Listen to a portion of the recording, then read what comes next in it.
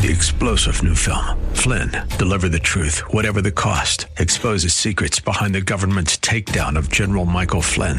Flynn knew what the intel world had been up to. He ordered the first audit of the use of contractors. This set off alarm bells. He told the truth. He was the most dangerous person for Donald Trump to hire. They had to get rid of Flynn.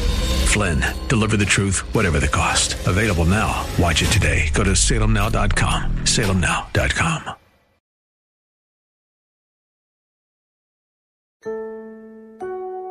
Coming up this hour, it looks like we're going to have a new Supreme Court justice. And then what does it mean when we say the rise of the ums? You're listening to The Common Good.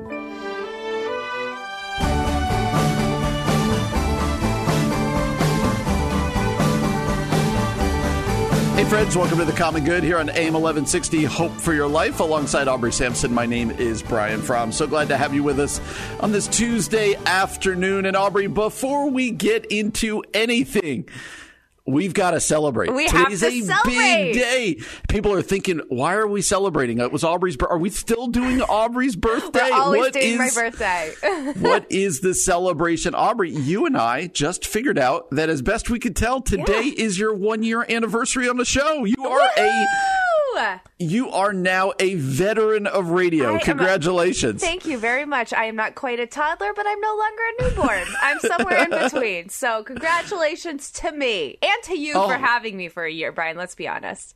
Let's be honest. I mean, putting up for a year. No, congratulations. Thank you. I do remember when you started. Doesn't it feel like you get this a lot more, you know a lot more, but a year goes fast? Yes. I mean, I was actually kind of reflecting on that. Wow, a year goes fast. One, like you said, 100%. But also, I mean, you were really, really having to lead me and carry a lot for a while. And you kept saying, it'll be okay. You'll get it. And I'd be like, but I don't know. How do you know?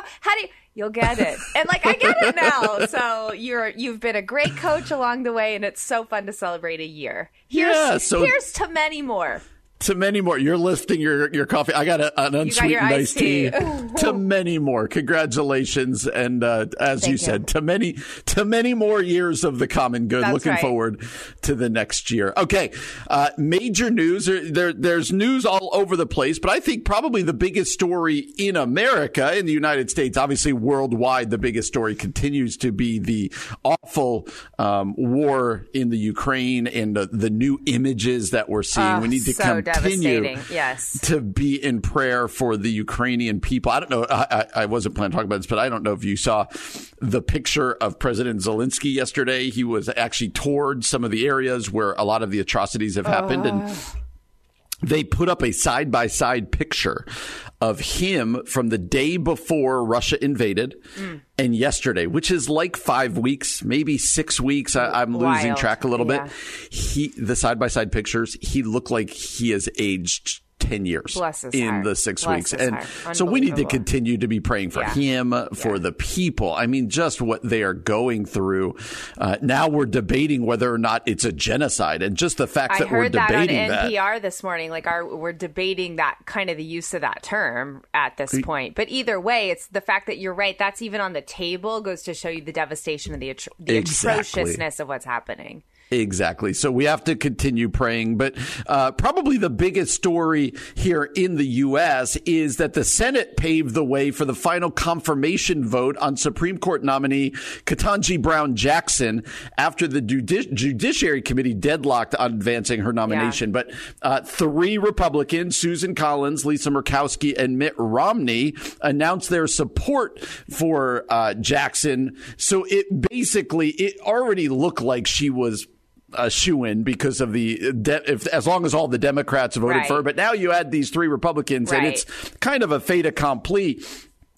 Everything is political, Aubrey. We know that. So some of the tweets coming out and this and that. But I want to reflect on her historic nature, but I then want to move towards different ways people have even said that they're going to oppose her and oppose her nomination. But before that, I know for you and I had a great debate a couple weeks ago about when you disagree with somebody, but also the historical nature of an African-American woman coming onto the Supreme Court. So we should pause and before talking about the politics of it all, we should pause and just say this is a historic nomination for the United States. Oh, I mean, yeah, just for the first time in the history of the Supreme Court to have the first black woman on the court is absolutely like history making. Absolutely. And again, whether or not you agree with her judiciary philosophy or not, I do think we can pause to acknowledge that, like, this is good movement in our nation. Like, this is a good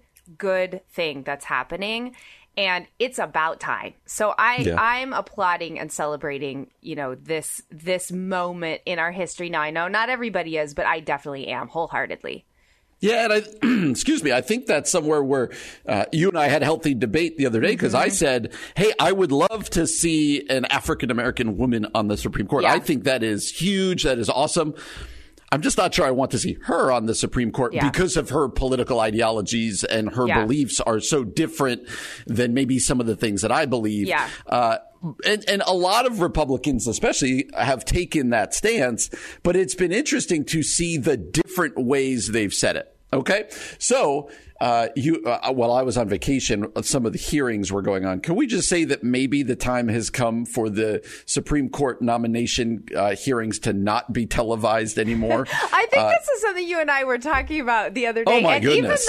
Even the State of the Union address. Like, I know, I know we want to hear, we want to know. So I'm not saying like keep it private or secret because that gets into trouble too. Like when, you can't be in the room where the sausage gets made. But at the same time, like the showmanship and the arrogance and the grandstanding is just so, it's embarrassing to me. Yes. And it's like, this is who's leading our country? These middle schoolers? Like, so I don't know how we need to know so that nothing, like, because the accountability, I think, publicly really, really matters. So that is really important. We get to see who people truly are. That matters. But also, like, I don't want to see you. I don't want to see what's happening. So I have very mixed feelings about it. Anyway, go ahead, Brian. Well, I'm just going to say something we've learned about politicians on both sides of the aisle. That TV light comes on and they become bad people. They're probably bad people anyway, but they become grandstanders. And so that was embarrassing. But also part of a healthy system is going, I support her, I don't for her, or whoever the nominee for their beliefs, for the way they're going to rule. And so there are people that I really respect in Congress who said, I can't vote to confirm her. And so two different ones. The crazy lady, Marjorie Taylor Greene, what did she say? She tweeted yesterday, basically the three Republicans who are going to back her are, quote, pro-pedophile because of some of the things she has ruled on. And you're like, well, that's not helpful. No. But the one I do want to highlight, because Aubrey, you and I talk a lot about civility on this show. Ben Sasse, who is a congressman that I tend to really gravitate towards out of Nebraska, not completely, but he said, He went to he let out a statement a couple days ago, basically to say that he wasn't going to support her nomination. But he said, I'm going to just do this from memory. He said, I have all the respect in the world for her. She is a honorable judge. I think it's important that we have an African-American woman on the bench. But because of how much I disagree with her ideologically, I can't in good conscience work. When I read that, I said, I will sign on to that statement right there. Like, that was the picture of political civility for me. Like, that is an appropriate way to disagree 100%. Or to say no. Right. Rather than tearing down character, rather than belittling, rather than dehumanizing, let's honor, but then say it's the stances that I disagree with. It's the philosophy, not the person. Person's wonderful, full of integrity. It's the stances. That is a great example of how you're right, how we can disagree civilly in this day and age. Yeah, and that's what we've talked about so much in the church because, our friend Jim Dennison, we always talk about his book, Respectfully, I Disagree. We need to become people who can disagree without being disagreeable. And Ben Sasse was the one during the confirmation hearings who took Ted Cruz to task for how he was acting and basically said, you know what, there's buffoonery, I believe was his word. It's a good word. I would respect people on both sides of the aisle that I agree with and disagree with if they would just have this kind of posture that said, listen, I'm willing to take, Democrat. I'm a Republican Democrat over there. Let's go out, have a meal, have a coffee. Let's have a drink. But I can't agree with you. We're going to go at it. And instead, everything's about scoring political points and everything is about this lack of civility. And as I've said on the show before, I believe this disrespectful nature within our political class just seeps down through the whole culture, all the way down to our kids. Absolutely. Absolutely. Where you see the other as the enemy and in this childlike way, you polarize so that you can get more attention.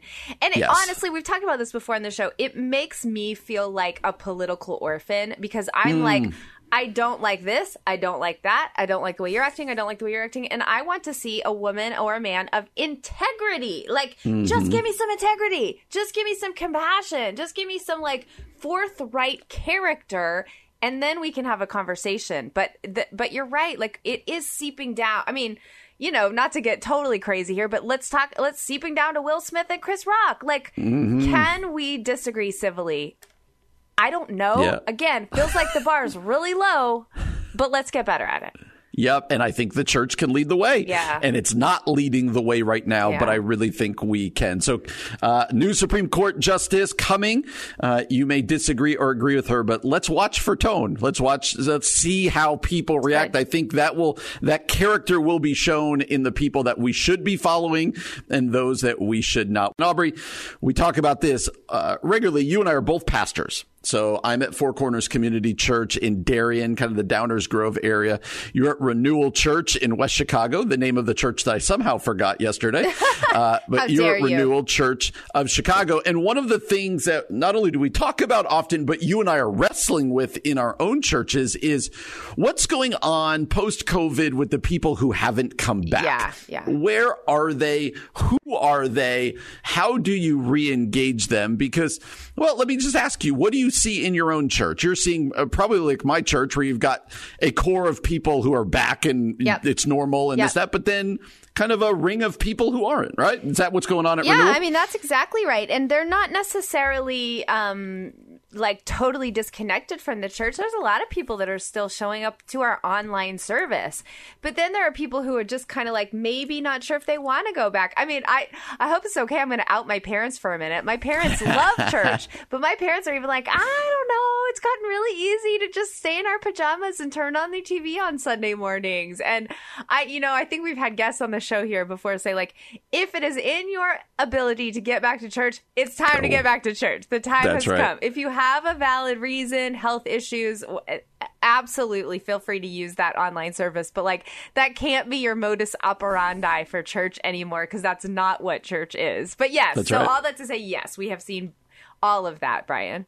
And so people are not coming back to church, but others are just coming back much less often. We talked about Ed Stetzer's article where he said kind of regular attendance now is once a month. And what do you do with that? Yeah. Well, Mike Moore over at Christianity Today wrote about something they're calling the UMS, UMMS, the rise of the UMS. And he says, unlike nuns and duns, so we're getting all these titles of people who are feeling disengaged from the church. He said, unlike the nuns and the duns, many church-adjacent Christians want to return to a local body, but they feel stuck. So help us understand who these ums are and maybe how they're different from these other categories. Yeah, first of all, I'm just laughing that it is ums, and you're right. It's because it sort of rhymes with like the nuns and the ones or whatever. But okay, ums are a totally different category. They are fond of the local church. They were active members in the past. They take Jesus seriously. They actually want to belong to a local congregation. They're not bitter or cynical. So this is not the same as like an evangelical type of category, right? Okay. If anything, ums are uncomfortable with not being committed to a church body, but there's a gap between their desire and their situation. They're calling them ums because they are uncertain and hesitant about how to re-engage with the church. And although their individual stories are myriad and diffuse, there are 4 types of ums as represented in this article at Christianity Today. Okay, so let me go through these quickly. There's the disoriented ums. So maybe over the past couple years, they became new parents. Maybe their job changed. Maybe just like the this article says the helter-skelter rhythms of the pandemic upset the stability of their lives, which the church used to provide. So just major life changes. They are no longer active in church. Then there's the demotivated and because of a variety of problems they've seen in the church, right? The downfalls of pastors, the ongoing sins of racism and sexism. They love the church, but they just can't quite bring themselves to like connect back to a congregation. There's the discouraged where just like the heavy suffering, grief over the past 2 years, I would maybe say they are depressed. They just feel estranged from the local church. It's hard to go back. Maybe church members have died. Maybe there's been divorce. Maybe there's been loss of relationships. So they're discouraged. Then there's the disembodied and this is something we talk about a lot on the show. They went digital. Like they just began to watch their services online rather than returning in person. So that's an interesting category to me because I think that probably does represent a lot of people in the church today. Yeah. And so as we're coming to better understand who's not around right now and why people aren't coming back. A lot of this just kind of points to people getting out of the rhythm of going to church, and now they feel weird going back. And do I want to go back? Let's ask the question that I think sits heavy on you and I. What do we do about this? I know. What is the answer for us as pastors, for church leaders, elders, deacons who are listening, whatever else it might be, people who miss these people in their church and go, what's going on?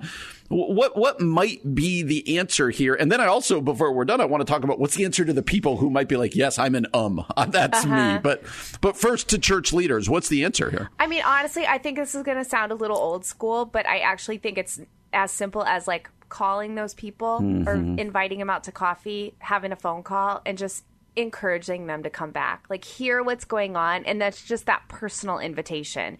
Because I think a personal invitation goes a long way. Like I grew up in a Southern Baptist church when we finally started going to church, and we would do like old school, like visitations, like the deacons and the, volunteers would knock on people's door and visit them and invite them back. And I don't know that we need to go knocking on people's doors in this day and age, but like just that simple relational reaching out. And then I think there also, I would say, like, have we, in our preaching, in our programming, in our discipleship, taught people the value of what it means to, gather as the church? Right. So I think there's, like, the personal, and then there's probably the, like, overarching, are we discipling people in what it means to be a part of a church? So we need to get that right as well. Yeah, I think that's well put. I think the answer is not brain surgery. It is let's go tell people they're loved and missed. Yeah. Let's go make sure people and admit to people who, I think you mentioned this yesterday, when COVID started, a lot of pastors, we were just trying to figure this all out. We didn't know how to do this. And some people fell through the cracks along the wayside. And I think it probably would mean a lot to people to tell them that, hey, I'm really sorry, like that I haven't talked to you in a while. Like, will you forgive me? Right. But you are missed. We do notice this. So how about for somebody who is like, that's me. Yeah. That is me. I understand the value of church. I've grown up in the church. I just can't get myself back. Like what might be a word to those people? Yeah, I mean, I feel like I know a lot of those people right now, and some of them are my very, very good friends, or like even my family. I was going to say your parents, apparently. Yeah. I think there's a couple ways to think about it. I think just start by like, yes, it is hard, especially when you're out of the rhythm and some of your reasons are really, really valid. But I think, too, maybe remember, too, like the church needs you. So it's not all about what you can get from a church, but like there is something that God has given you, gifted you with to do or to bring to the table at your church. And like part of the image of God in your local church community is missing when you're not there.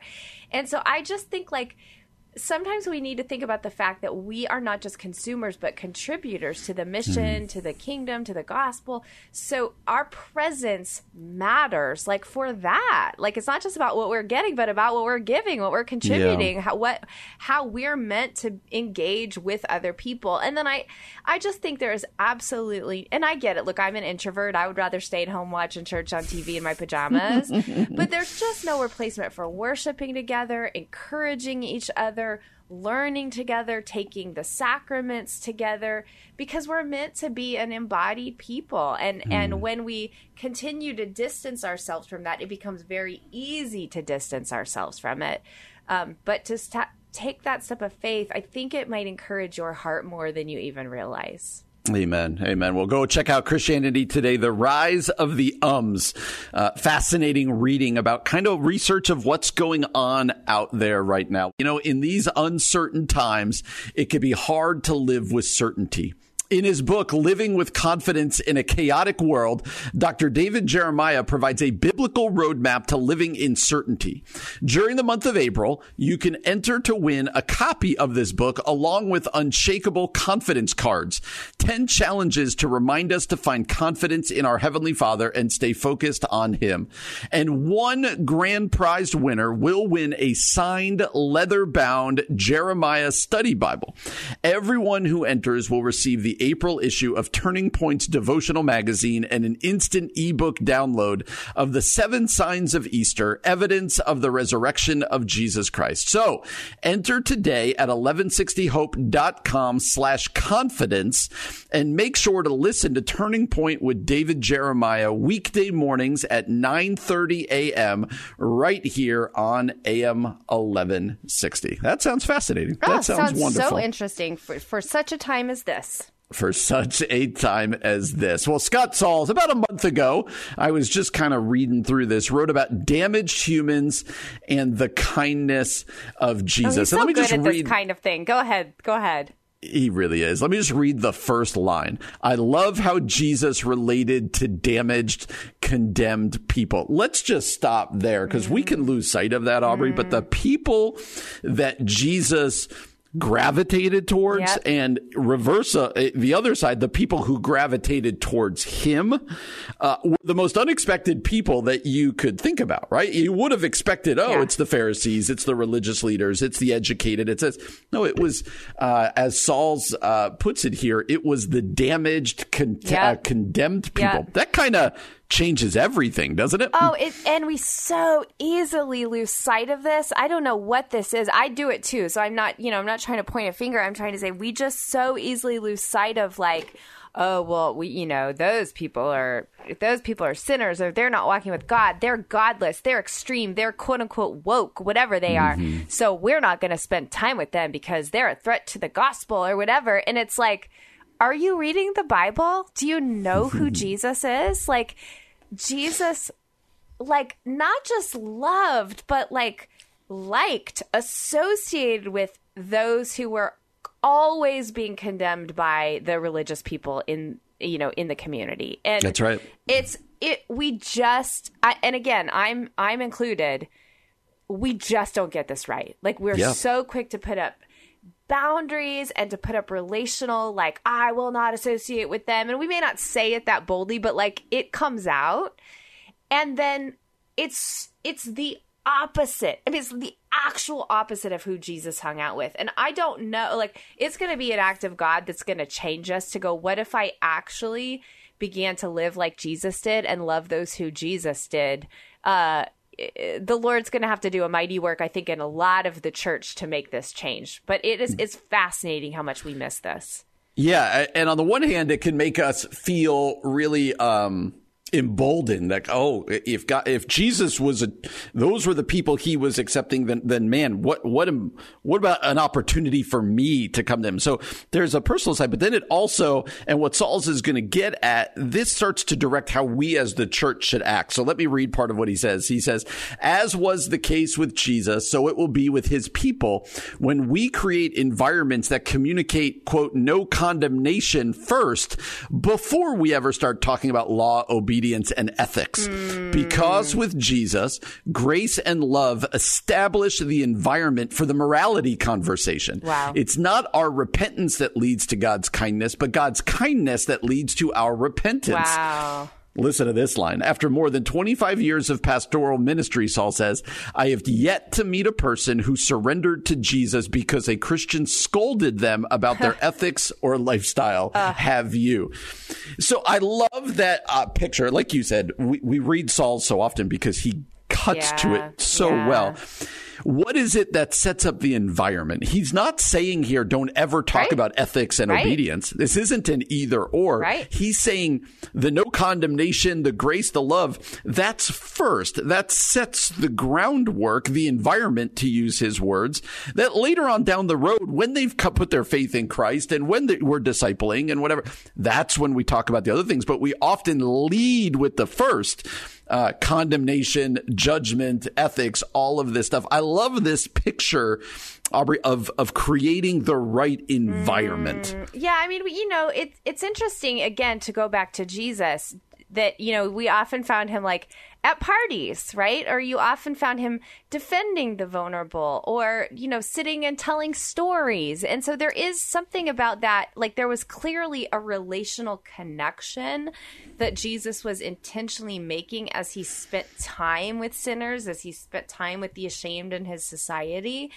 And then challenge them to take up their cross and follow him, to leave their life of sin and follow him. So I think that, that's the environment, right? I love that he says that earlier, and I know you already read this, but I think it's worth reading again. Like, reverse the order. Jesus talking to the sinful woman, he says two things to her. I do not condemn you. Now leave your life of sin. Reverse the order of these things. You lose Christianity. And so it is like having that environment where there isn't condemnation, but then inviting people towards an obedient life in Christ. Like that has to be the order. And I don't know what that container looks like in your church. In my church, they probably look different. But can we create environments of compassion, acceptance, belonging, and then move people towards belief and obedience? I think, that would go a really, really long way. And like you said, it doesn't mean we're not preaching the gospel. We're not calling people to repentance. We're not even avoiding that. We're just doing what Jesus did, which was create a relational connection with people that was authentic and then move them, point them to Jesus. Yeah, Saul's later on writes, grace must come before ethics. I think a lot of people out there are going to disagree with him, but he says, grace must come before ethics. Love must come before the morality discussion.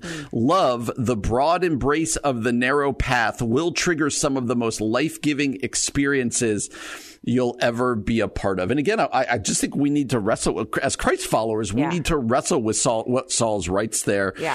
Is that correct right now? That we show grace and love, and then later in the conversation comes law and ethics as they've put their faith in Jesus and go. I think we need to feel the freedom for ourselves in that, and then we need to offer that same freedom to others. So again, go to scottsauls.com. You will not regret going there. He writes so beautifully and challenging damaged humans and the kindness of I think, Jesus. Like one other thing, Brian, I think go ahead. Something that I didn't say before is like part of this posture is remembering that we're the damaged humans, right? Like I think it's exactly so easy to be like, they're broken, they're vulnerable, they're the ashamed. No. While we were still sinners, Jesus died for us. So let us remember who we were apart from Christ, that God came for us. Therefore, let's go for other people. That's right. We've said it before, but we'll say it again. It is my 1-year anniversary at the Common Good. Brian, you just celebrated your 3rd year? Is that right? January. So in January. Okay. Year 3. So I believe the show started on January. It was either the 7th or the 9th 3 years ago. So okay. Wow. I'm an old veteran at this now. You are a veteran. Well, I'm glad we have many years to go. And one of the things that has been really fun for me over the past year is some of the ministries that you and I get to partner with. To invite people to help support. And in the month of March, we've been partnering with SOS International, which is this incredible ministry that's literally on the ground in countries around the world, helping rescue and rehab women and girls in situations of human trafficking. And some of the situations are absolutely unthinkable, like girls in cages. And we've gotten to partner with them to raise support at 1160hope.com. And we're so close to our goal. Like, I think we're just a couple thousands of dollars away from our goal. And so we just want to encourage you. If you're just driving to work today or driving home from work at this point, thinking about your dinner, but you're thinking, I want to do something meaningful with my life. I want to make a difference in the world. This is a small but powerful thing you can do for the kingdom of God simply by going to 1160hope.com, clicking on that SOS International banner, and actually being a part of the life change that's happening in the lives of women and girls around the world. So do not wait any longer. Again, 1160hope.com. Click on that SOS International banner and give a gift today. Brian, one of our favorite friends that we have on the show is Karen Swallow Prior. She's an English professor. She's a great follow on Twitter. And because she's an English professor, one of the things that she talks about quite often is language, the way that we understand each other, the way that we communicate with each other. And, especially in this day and age on social media, when communication seems to be we just missing each other, right? We are misfiring and misunderstanding. And she really talks about how language is difficult, harder than we think. And sometimes to love one another and care for one another, we actually need to accept that we may not totally understand each other and the words that we're using and what they mean. So this is sort of a conversation about semantics. Do we mean the same thing when we use certain words? So I feel like marriage is a great example of this, Brian, right? And I'm trying to think of a way this has happened. But for example, you might come home and you might say something like, "Man, I'm hungry." And the subtext of that is, "Carrie, why haven't you made me dinner yet?" I'm not trying to put you on the spot, but I'm just saying, it's true. We say things in marriage, and there's a whole lot of language is in layers, right? There's the locution, what we say, then there's the illocution, what we mean, and then there's the perlocution, what we want you to do about it. Yes. And sometimes I think language we get in arguments because we're missing each other in the subtext. Is there an example of that you can think of in marriage? On a daily basis. Yeah, I feel, and a lot of times I see this flaw in myself where I will say something to what you just described, because what you described is, I didn't mean that. Right. But my wife reads into it. Yes. I also have the flip side problem where I will say something expecting my wife to understand the subtext of what I'm feeling instead of just saying what I'm feeling. Right. Saying, it's been a long time since we've talked. Something, okay, it just means we've been busy. Or it's the subtext is, I don't feel cared for. I don't feel loved. Why do you keep ignoring me? Why do you do this? Right. And I, honestly, I've gotten myself into trouble because I will say things expecting my wife to understand the subtext and she doesn't. Right. It just goes, goes, because people aren't mind readers. Exactly. Yeah, and that yet we expect each other to be, and vice versa. Carrie will do that to me. And oftentimes something that pops the balloon of tension for us will be acknowledging, sorry, I said that, but I really meant this. Yes. And I really meant this. And so, that happens more often than I would like to admit. I was just thinking, Kevin and I recently were in a meeting with somebody, and he kept under the table, bumping my leg. And he was obviously trying to communicate something to me, but I was getting annoyed that he was doing it. And so I finally turned to him and I was like, "Do you have something to say?" And he was like, "No, I'm just antsy." And literally there was nothing.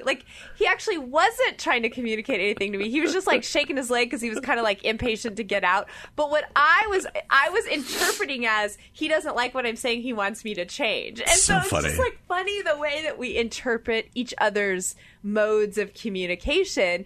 And I think if we think about that outside of marriage, but in a lot of the arguments we're having online or in the church or whatever. Now, certainly we are debating things we disagree with.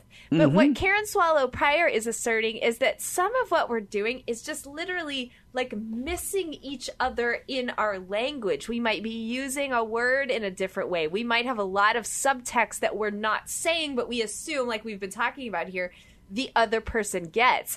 And what she says is this. She says language can be hard.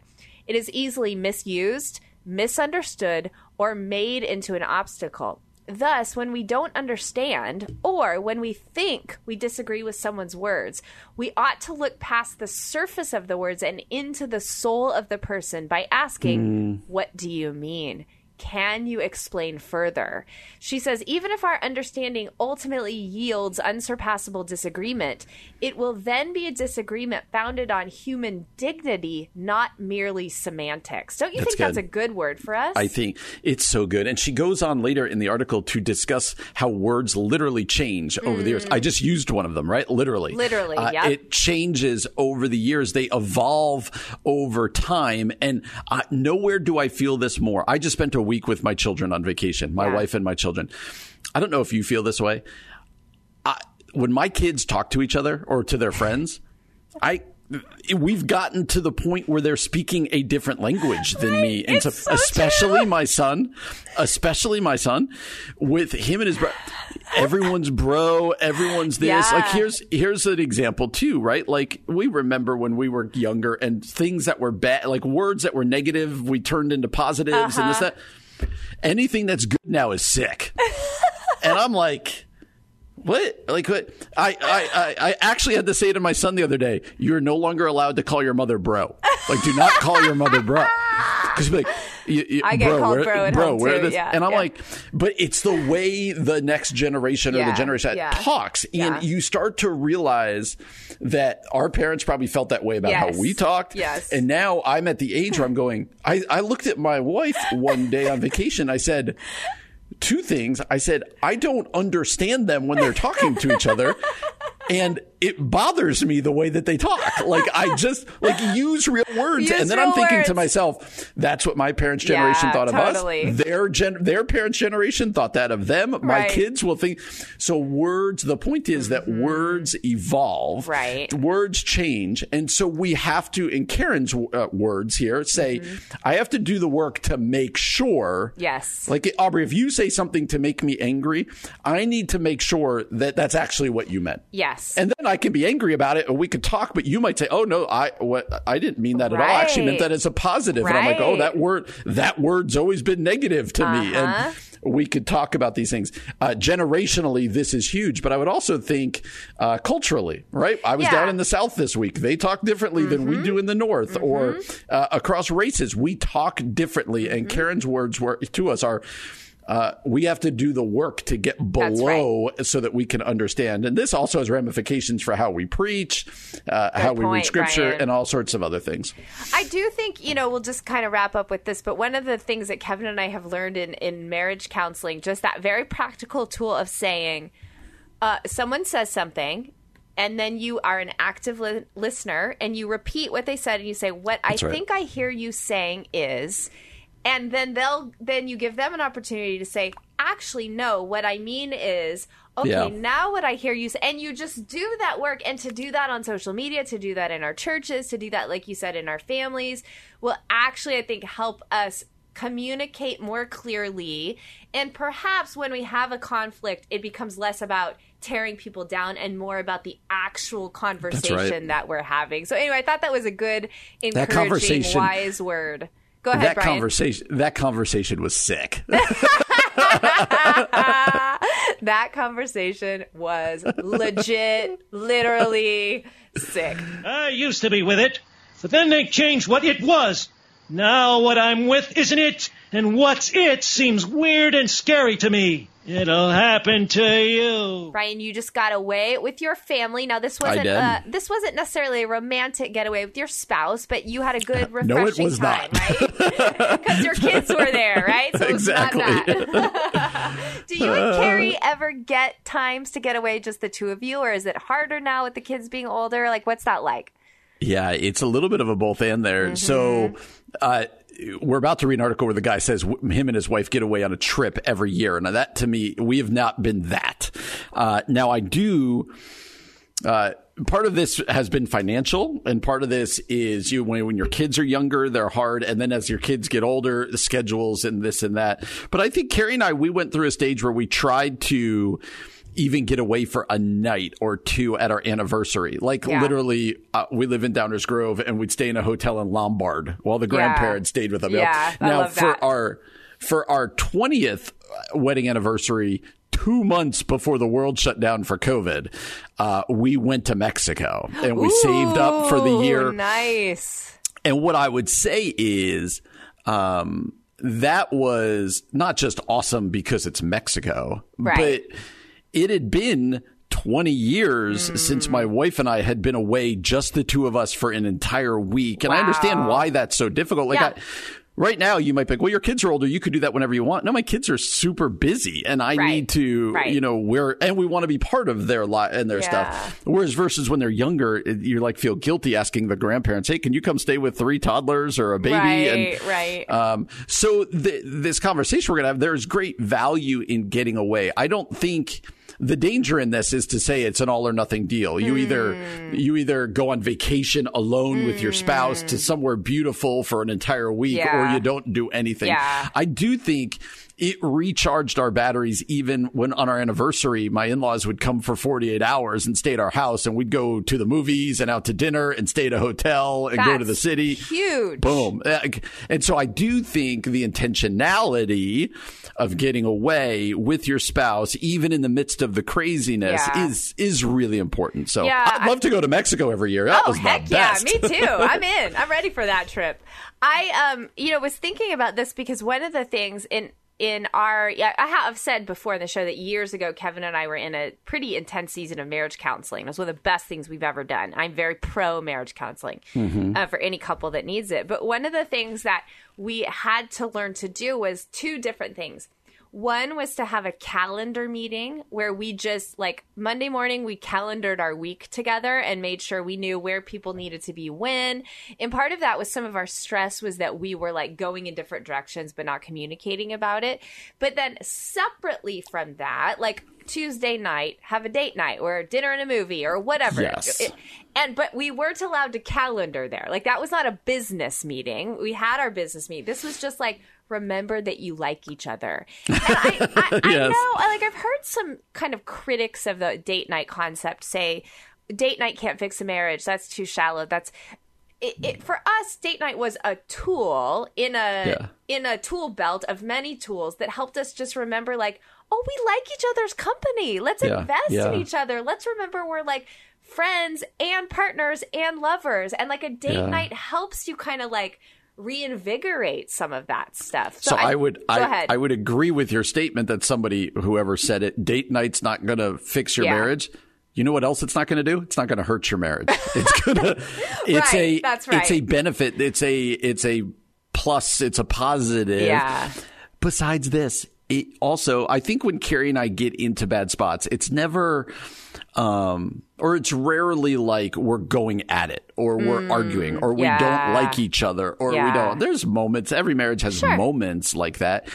It's generally when my wife and I are not married at our best, right? When we're not at our height, it is, we are not showing each other any attention. Everything else is trumping everything else. What the kids schedule, what they're doing, got to take care of the dogs, got to clean the house. I've got all these meetings at church or the radio.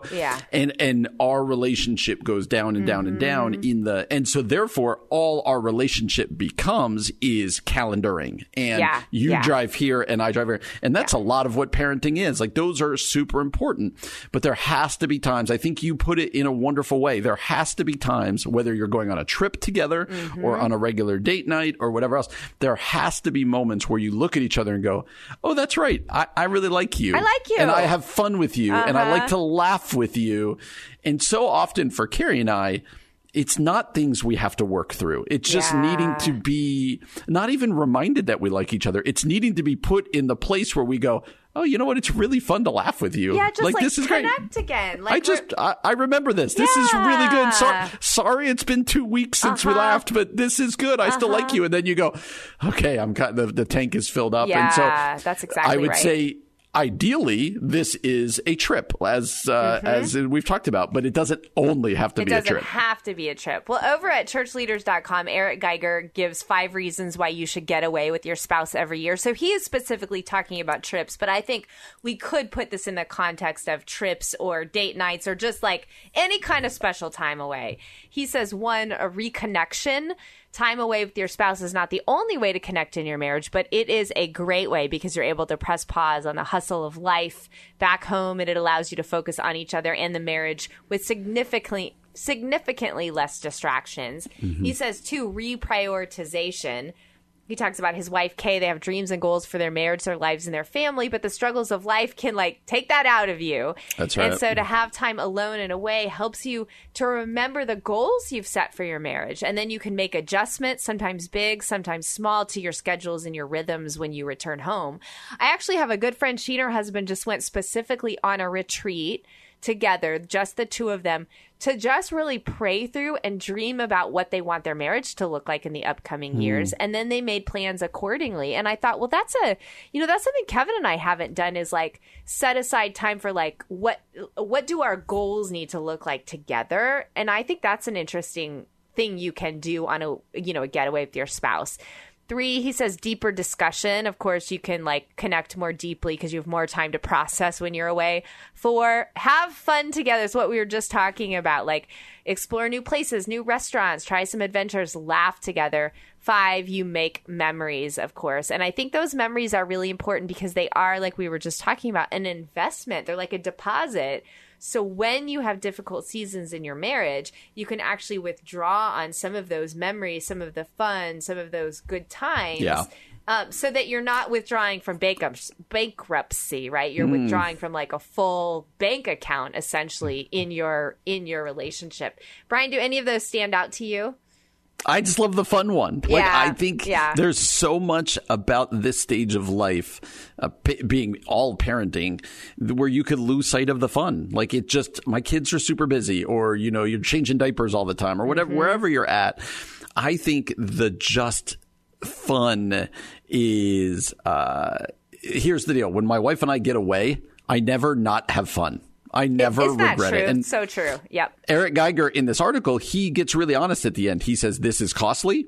This is, it takes a lot of work to get to this point, It also requires a support system around you. And that's where I want to be careful, because not everybody has grandparents who can come watch their kids. Not everybody has. So maybe the answer is we're going to prioritize a date night each week. Or maybe it's, hey, I have parents who can come watch them for a night. So we're going to go to the city for a night. Right. This doesn't have to be, an all-inclusive resort in Jamaica every year. Man, does that sound nice, right? But it doesn't need to be that. Yeah. Maybe that's every decade you do something like that. But I do think prioritizing your marriage is always going to make you a better parent. It's going to make your kids, it's going to make you a better family. It's only a positive. Yep, that's a good word for all of us. It is the end of today's show, and at the end of every show, we love to bring you something encouraging and inspiring, or something to put a challenging thought into your mind or into your soul. And Brian, I thought there'd be no better way than to encourage and inspire people by you helping me write my sermon for Sunday morning. I'm ready. I'm ready. So first of all, are you preaching this Sunday? See, this is why this is good. This is why I'm ready to do this. I'm actually not preaching this week. I'm actually not even going to be at church this week. So the first Sunday I've missed in a long time. And so I need to be still helping craft a sermon. So I'm ready for this. Okay. You're ready for this. So maybe we'll prepare you for a future sermon. Okay. So it's Good Friday, Palm Sunday, but I'm not actually going to do a Palm Sunday message. We're in a series right now on the 4 G's at Renewal Church. They're kind of like the culture at Renewal Church: gospel, growth, good neighboring, and generosity. I've got good neighboring, and I've decided to go kind of a different route than you might typically do in good neighboring. And I'm going to preach from Luke 14, where Jesus talks about 2 things. One, if you're invited to a party, take the lowest place at the table. Don't take the place of honor, but take the lowest place. And because there may be someone more honorable that comes in, and then you're sort of publicly shamed and you have to move down to a lower place. So take the lowest place, and then let the master of the party be the one to move you forward, if he so chooses or she so chooses. And then simultaneously, Jesus talks about, hey, and if you're going to have a party, by the way, go out and invite the poor, the broken, the crippled, invite everybody to the party that gets overlooked. Okay, so it's going to be kind of a sermon on good neighboring via humility, or via welcoming everyone, something like that. Okay, so let's narrow it down, Brian, to humility. If you were preaching on like taking that lowest seat at the table, what do you think that looks like in people's lives? Like, we're not in a shame honor society, so we're not necessarily like needing to like, you know, we don't really even have seats of honor necessarily in parties this day and age. Maybe a wedding party would be a good example, at least not in the American West. But in our society, like, what does that look like to take the lowest seat at the table? Man, that's a good one. I would think metaphorically, the metaphorical lowest seat at the table, because you're right. I feel like even at most parties, you don't even sit at a table anymore, right? Like, you just kind of sit down. Right. I think in our culture, what jumps to mind for me, what humility looks like, is being a good listener and not always needing to be the one who's heard all the time. Oh, that's good. I'm writing this down as sermon notes, everybody. All right. I think that we do live in a culture where everybody wants to be heard. I've said this before. A lot of times I even listen and don't even hear what the other person's saying because I'm formulating what I want to say, right? So true. And we are in a culture of noise. We're talking all the time. And a lot of times we're just talking louder to be heard above other people. And I think truly humble people are willing to not be heard. They're willing to listen to what other people have to say, to interject when asked, and to not always project themselves as the expert on everything. And so that's the first one that jumped to mind for me. Be a listener and allow other people. And then I also think of like Dave and John Ferguson's book, The Hero Maker. Right? Like, I think we are our culture is all about shining the spotlight on myself, right? Like, how do I get a bigger stage? How do I get bigger influence? How do I, and it's all this. And the point of their book, Hero Maker, I think what made it very powerful was the greatest thing you can do is to make somebody else the hero, is to build into them, is to lift them up. It's to pass the influence on to other people. And that's really hard as well, right? We all want to be praised in and of ourselves. And so those are the two I'm going with. Those are two of your points. Be a good listener and prop up other people. Shine the light on other people. There you go. Love that. That's so good. I have this great story. My son Nolan, when he was really little, he had this area of the house he called the office, and it was just like his little desk. And he would go around and find all of the like flashlights and like reading lamps and headlamps, and I don't know why he had this weird collection that he would put in his office. And this is an actual story that happened. There was a power outage many years ago, but we could not find any of the flashlights in the house. And my oldest son, Eli, was like, Mom, have you checked the office? And so I walked over, I opened the door, and literally like all the flashlights, all the headlights, like all of our light sources were there. And of course they were out of batteries, like totally drained. And I thought, this right here, you can preach. Because I do think that's what we do, is we either shine the light so much on ourselves that we end up like hoarding it for ourselves, and we need light everywhere, right? Like, we need especially the light of the gospel to go everywhere. So our job as Christians is not to hoard it for ourselves, but to spread the light everywhere so that the batteries don't drain, so that light can keep shining, so that the gospel goes everywhere. So I think that's really good, Brian. I think I might use that story and that point. That's good. I also think there are little ways, like when we think about neighboring, and we talked about this sometime in the show recently as well, is that we tend to think about what it means to be good neighbors to people that aren't necessarily Christians. But, you know, what does it look like in this day and age, after there's been so much infighting, to go back to like loving one another, even within the church, and make relationships right, and, you know, do the healing work that needs to happen, so that when we're, you know, using Jesus's metaphor, like inviting people to the party, to the kingdom of God party, they see the love that we have for one another. I think that's something that we need. That involves humility too. Like not just putting our non-Christian neighbor first and serving their needs, but also like, have we done the work to humble ourselves before our brothers and sisters, before Christ, and make sure those relationships are right. So there's like that internal and that external focus as well. And I think ultimately we want to tell people that humility grows in us as we grow in our understanding and devotion to Jesus. It's Philippians 2, right? Yep. That Jesus is the ultimate picture of humility. And you could tie it back into Palm Sunday. That's what Palm Sunday is, Yep. right? He goes riding in on a donkey to That's die. right. And that is the ultimate picture of humility, Philippians chapter 2. And then Philippians 2 says, treat each other the same way. Like, look upon the humility of Jesus and now live that way. Mm-hmm. And that's never anything we'll do perfectly. It's never anything where you're going to wake up one day and be like, awesome, I'm perfectly Jesus humble right now. Like, I got this. But that is our calling, right? Yeah, it doesn't just say, hey, look at what Jesus did and and admire it. It says, now treat in your relationships with one another, basically have the humility of Christ. And here's what that humility was. He offered himself as a living sacrifice.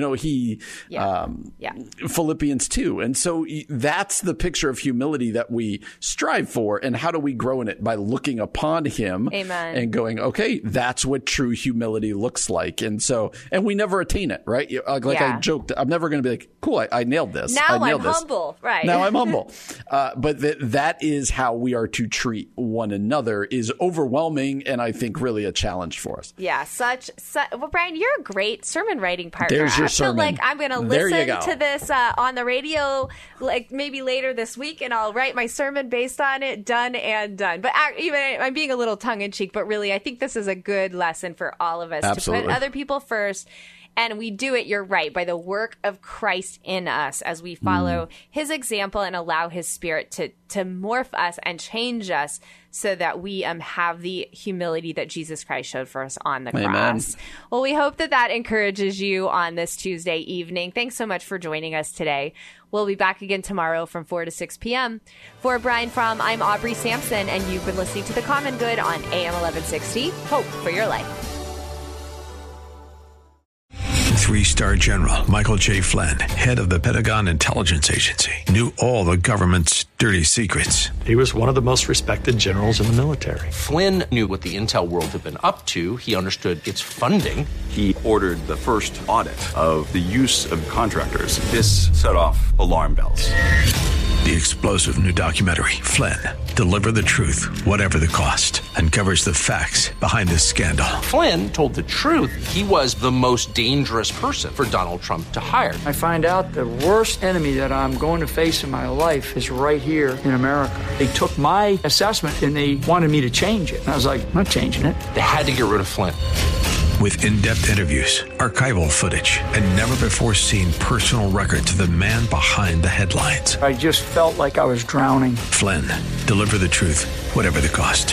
Available now. Watch it today. Go to salemnow.com. salemnow.com.